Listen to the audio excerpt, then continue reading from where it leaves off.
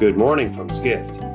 For daily updates in your inbox, subscribe to the Skift Daily newsletter at skift.com/daily. It's Tuesday, October 31st, 2023.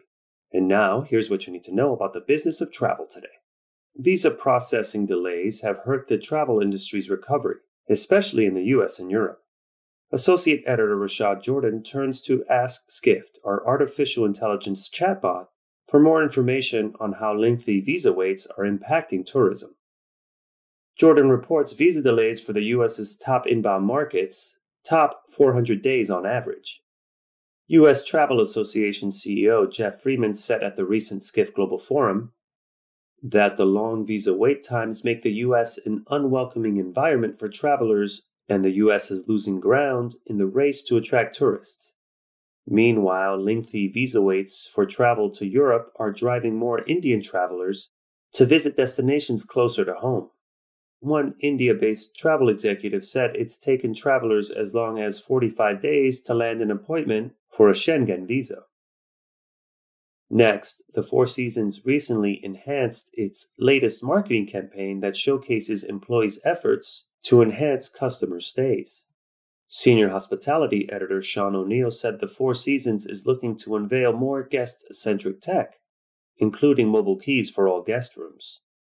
The company is also working to enable guests to pay checkout invoices from their phones.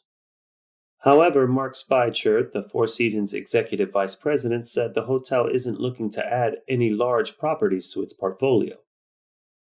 Finally, African travel executives believe the continent's growing middle class could significantly boost tourism, especially domestic tourism, writes Travel Experiences reporter Celine Brophy.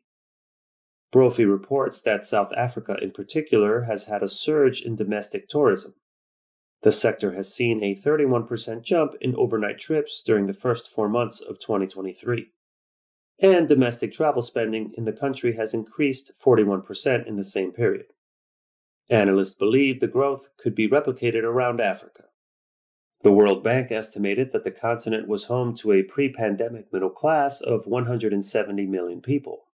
In addition, Brophy writes Africa has the youngest population in the world, with more than 60% of Africans under the age of 25.